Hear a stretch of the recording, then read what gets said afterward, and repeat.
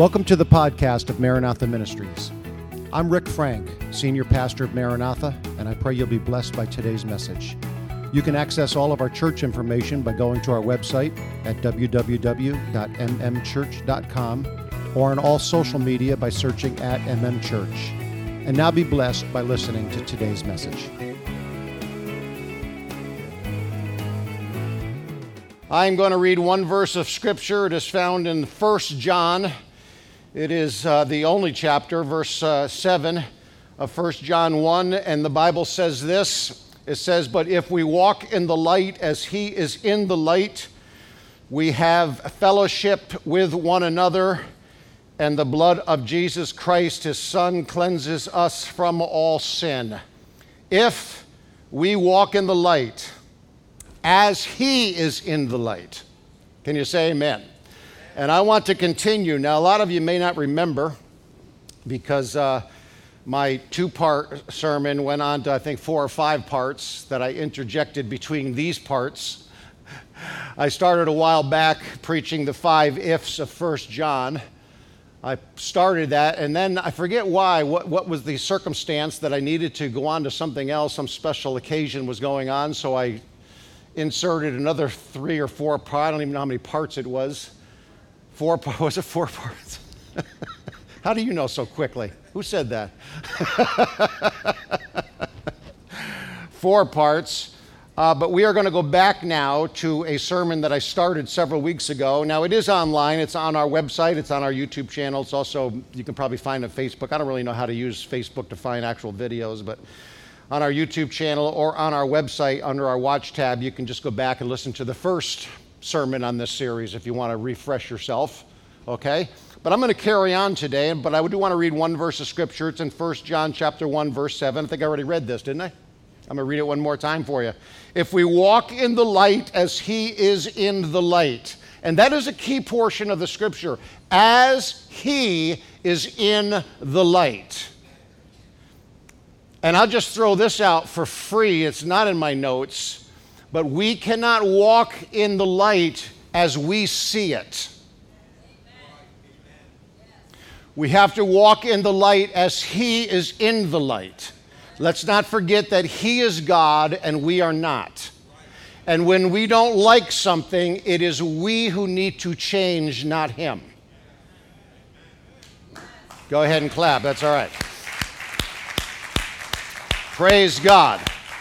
All right, so I'm going to continue on part 2 now of the 5 Ifs of 1 John. The 5 Ifs of 1 John. We already talked about the if of hypocrisy that was in 1 John, and we also talked about the if of fellowship with God. That's in 1 John. And today I'm going to pick up with the deceiving if of pride. The deceiving if of pride. Now the Bible says in 1 John verse 8, and I just say the book and the verse because there's only one chapter there. If we say we have no sin. Now let me just tell you another way of saying that same thing. He said if we say we have no sin.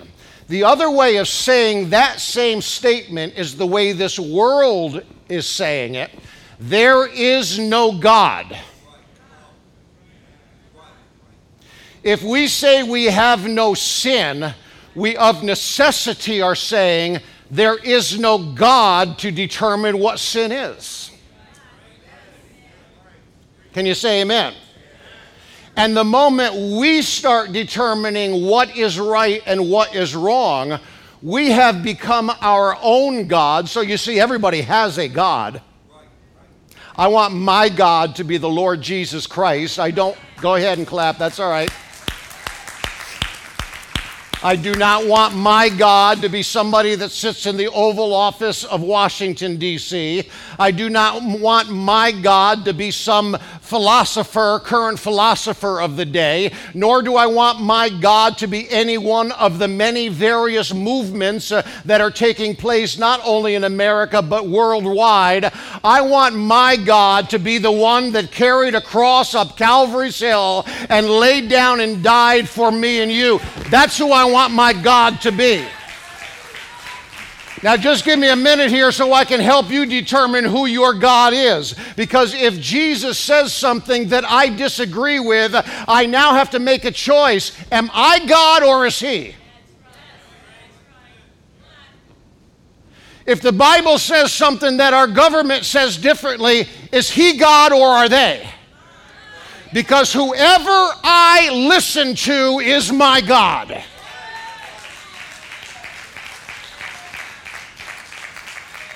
And when I am listening to what my flesh wants, I have taken Him and set Him off the throne and put me on it. God, help me in prayer. Help me in a worship service like we had this morning. Help me in preaching. Help me in fasting. Help me in Bible reading to remove myself from the throne and put You back on it. I need You to tell me what to do.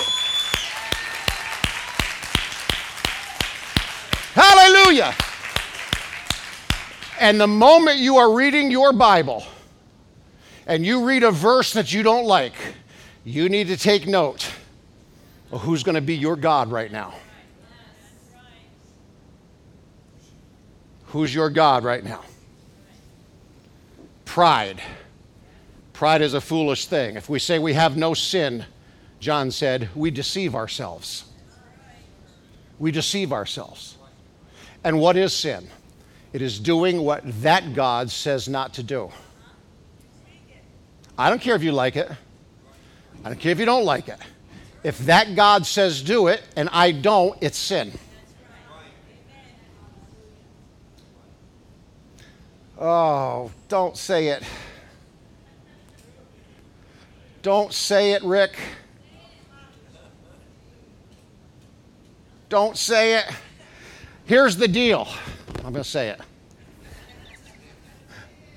That God said, do not forsake the assembling of yourselves together as the manner of some is. My friend, church is not an option. It's a must. We must gather together.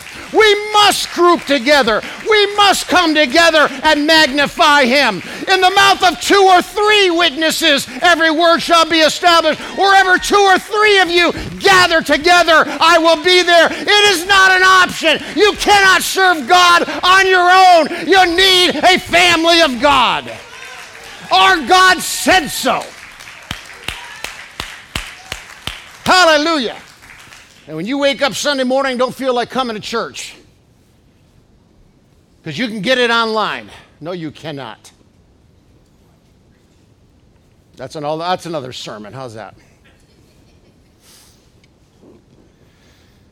Which sin is worse? Because this is another problem we have, isn't it? Well, I'm not that bad. I'm as bad as him. Wow, I would never do that. Man, I can't believe I've done some things wrong, but this has taken it too far. Whoever shall keep the whole law, and stumble in one point.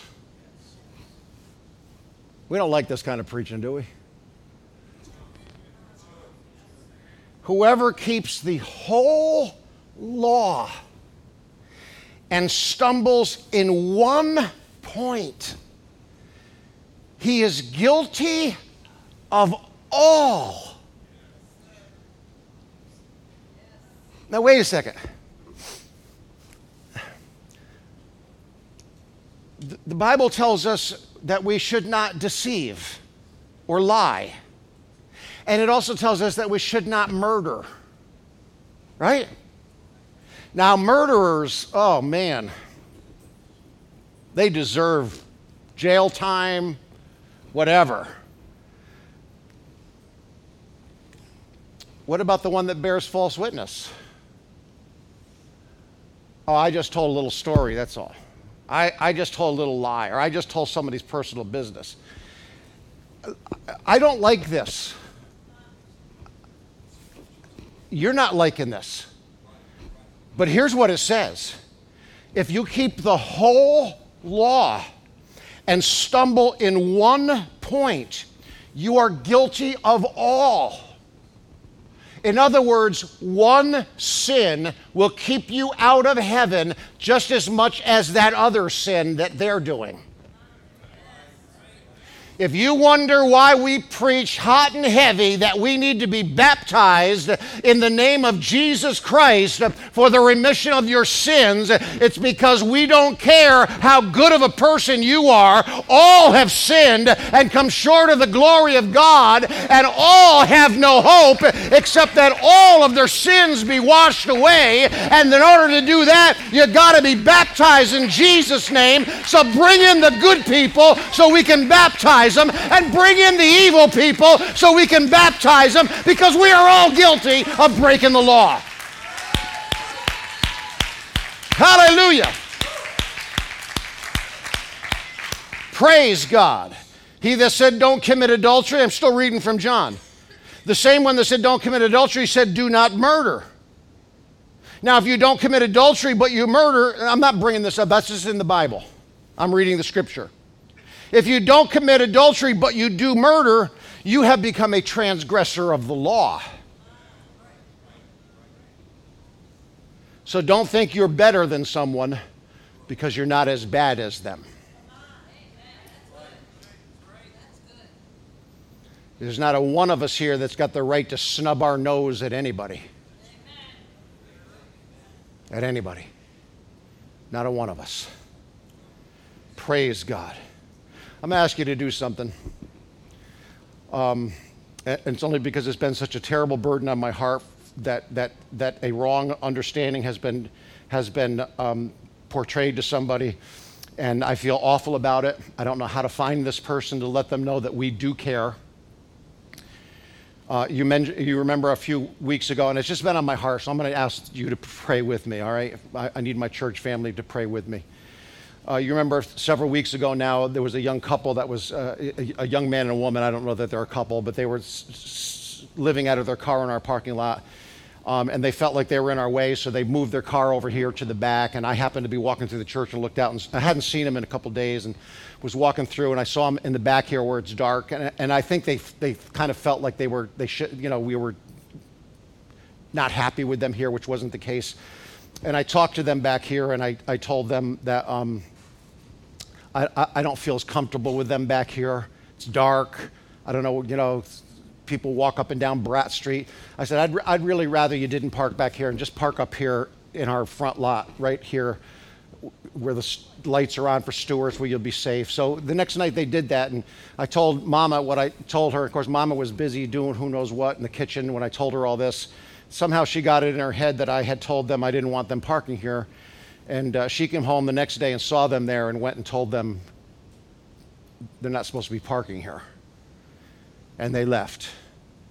And I have just felt awful. I'm just coming to you. This is not my sermon. I don't know how it even came up. I'm brokenhearted that these two young people think that we threw them out and don't care. Because we do. I am no better a person than two kids that are living out of their car. I got nothing over on them, and if I could reach them, I would start. I'm on a Schenectady website. I would send notes out to people. Does anybody know where there's a room for rent to help these two kids? But the thing that just grieves my heart is the thought that they would think that we think we're better than them, and that we don't want them in our parking lot. Because I don't feel that way. Go ahead, that's all right. Praise God. So I'm asking all of you, can we join together right now? If you're watching us online, join together with me. I can't remember what his name is. Her name is Christina, and the reason I know that is because I said it wrong and she corrected me. I called her Christine. She said, it's Christine, and so that stuck in my head. And I just pray that as I drive, it's crazy. Isn't it how we are, how we're crazy? I drive around the city as I'm driving, going someplace. I'm just looking for her car. Because if I see her, I'll pull over immediately. Say, hey, it was a big mistake. We want to help you. Let's pray for them right now. Jesus, help me again. Any one of us, help us to bump into this girl and this young man who are just trying to make it, just trying to be helped, not asking for anything. They just want to make it. I pray that you'll help me, help us to come across their path so that we can let them know that there is help in the kingdom. There are people that love and care about their plight and about their hardship. God, in Jesus' name I pray. Amen. And I'm sorry to bring that up. I don't know how it came up in my mind just now, but if you would remember to pray for Christina and the other young man that's with her, that God will help us find them. Amen? Foolish pride. We all have sin, don't we? We all have sin. All right, let's talk about one more. We got time for one more if. The boastful if that blasphemes God. Oh my word. None of us would dare refer to any of us or to most people as a blasphemer. You blasphemer. But listen, if we say we have not sinned, or if we say we do not need God. Now, if you say I do not need God, it is because you are saying I do not have sin. Right? I do not need God. Listen, I need God for my finances. I need God for keep my car. I need God for all kinds of things. And that's what a lot of people look for God for. I have seen it happen. People need a job. They come to church. They pray and seek God. They want a job. Either they get the job and they stop coming to church, or they didn't get the job as quickly as they wanted it, so they stopped coming to church, going to look somewhere else. We all need God for certain things, but the number one reason we really need God is to wash away our sins.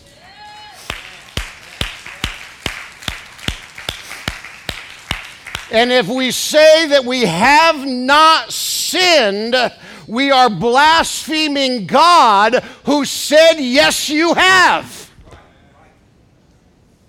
Huh? His word said, all have sinned and come short of the glory of God. So I don't care how good of a person you are. James went on to describe sin to us. He talked about sin as being such a thing as disobeying God at any level, so that the murderer cannot say he's worse, or the thief cannot say the murderer is worse than him, and the liar cannot say the crook is worse than him, because one sin is just as bad as the other sin. And so if we say we have not sinned, we make him a liar, because he said all have sinned, and the truth is not in us. That puts us all on the same level playing field. That's how I got onto this. These two kids living out of their car are no worse than me. Oh, I have a house and a car and a nice car. God blessed me with a nice car. Does that make me better than them? Oh no, I need God just as much as they do. We don't all have the same quality living of life. Some things we worked for and got, some things we worked for and didn't get. Some of us live in nicer homes than others. Some of us drive nicer cars than others. But the one thing we all have the same, we all need a Savior. Those two kids need a Savior. Yeah, they need a place to stay, but before they need a place to stay, they need to have their souls saved. Because if they die out on the highway somewhere, I want them to make it to heaven. I'm not worried about where they're going to live next year. I'm worried about where they're going to live for eternity. Hallelujah. Praise God. I don't know where your life is right now. And I don't know when you come into church, if you look around, you think everybody's got it better off than you and nobody cares about where I am. Jesus cares about where you are, and your number one priority is where will you spend eternity, not where will I spend tonight.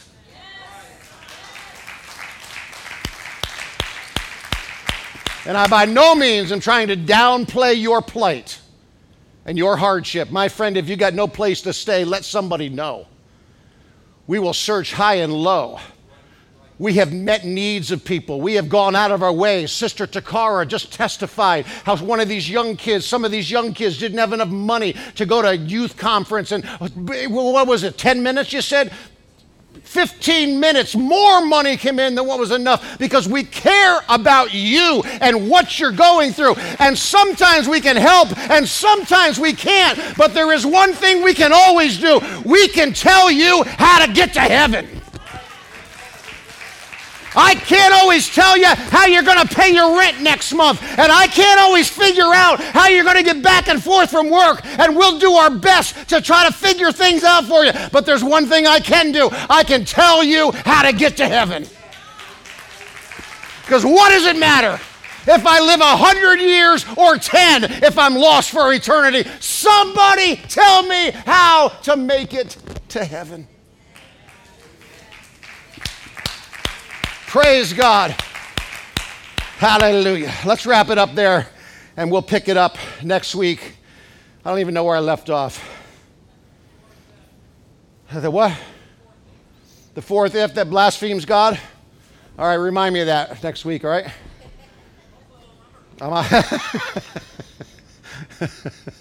I could have started with number one. None of you would care, would you? Praise God. Let's wrap it up with this. Musicians, come. We wrap it up with this. I need God. I can look around at my life and say, I need this, and I need that, I need some of this, I need some. All of that is secondary to the fact that I need God.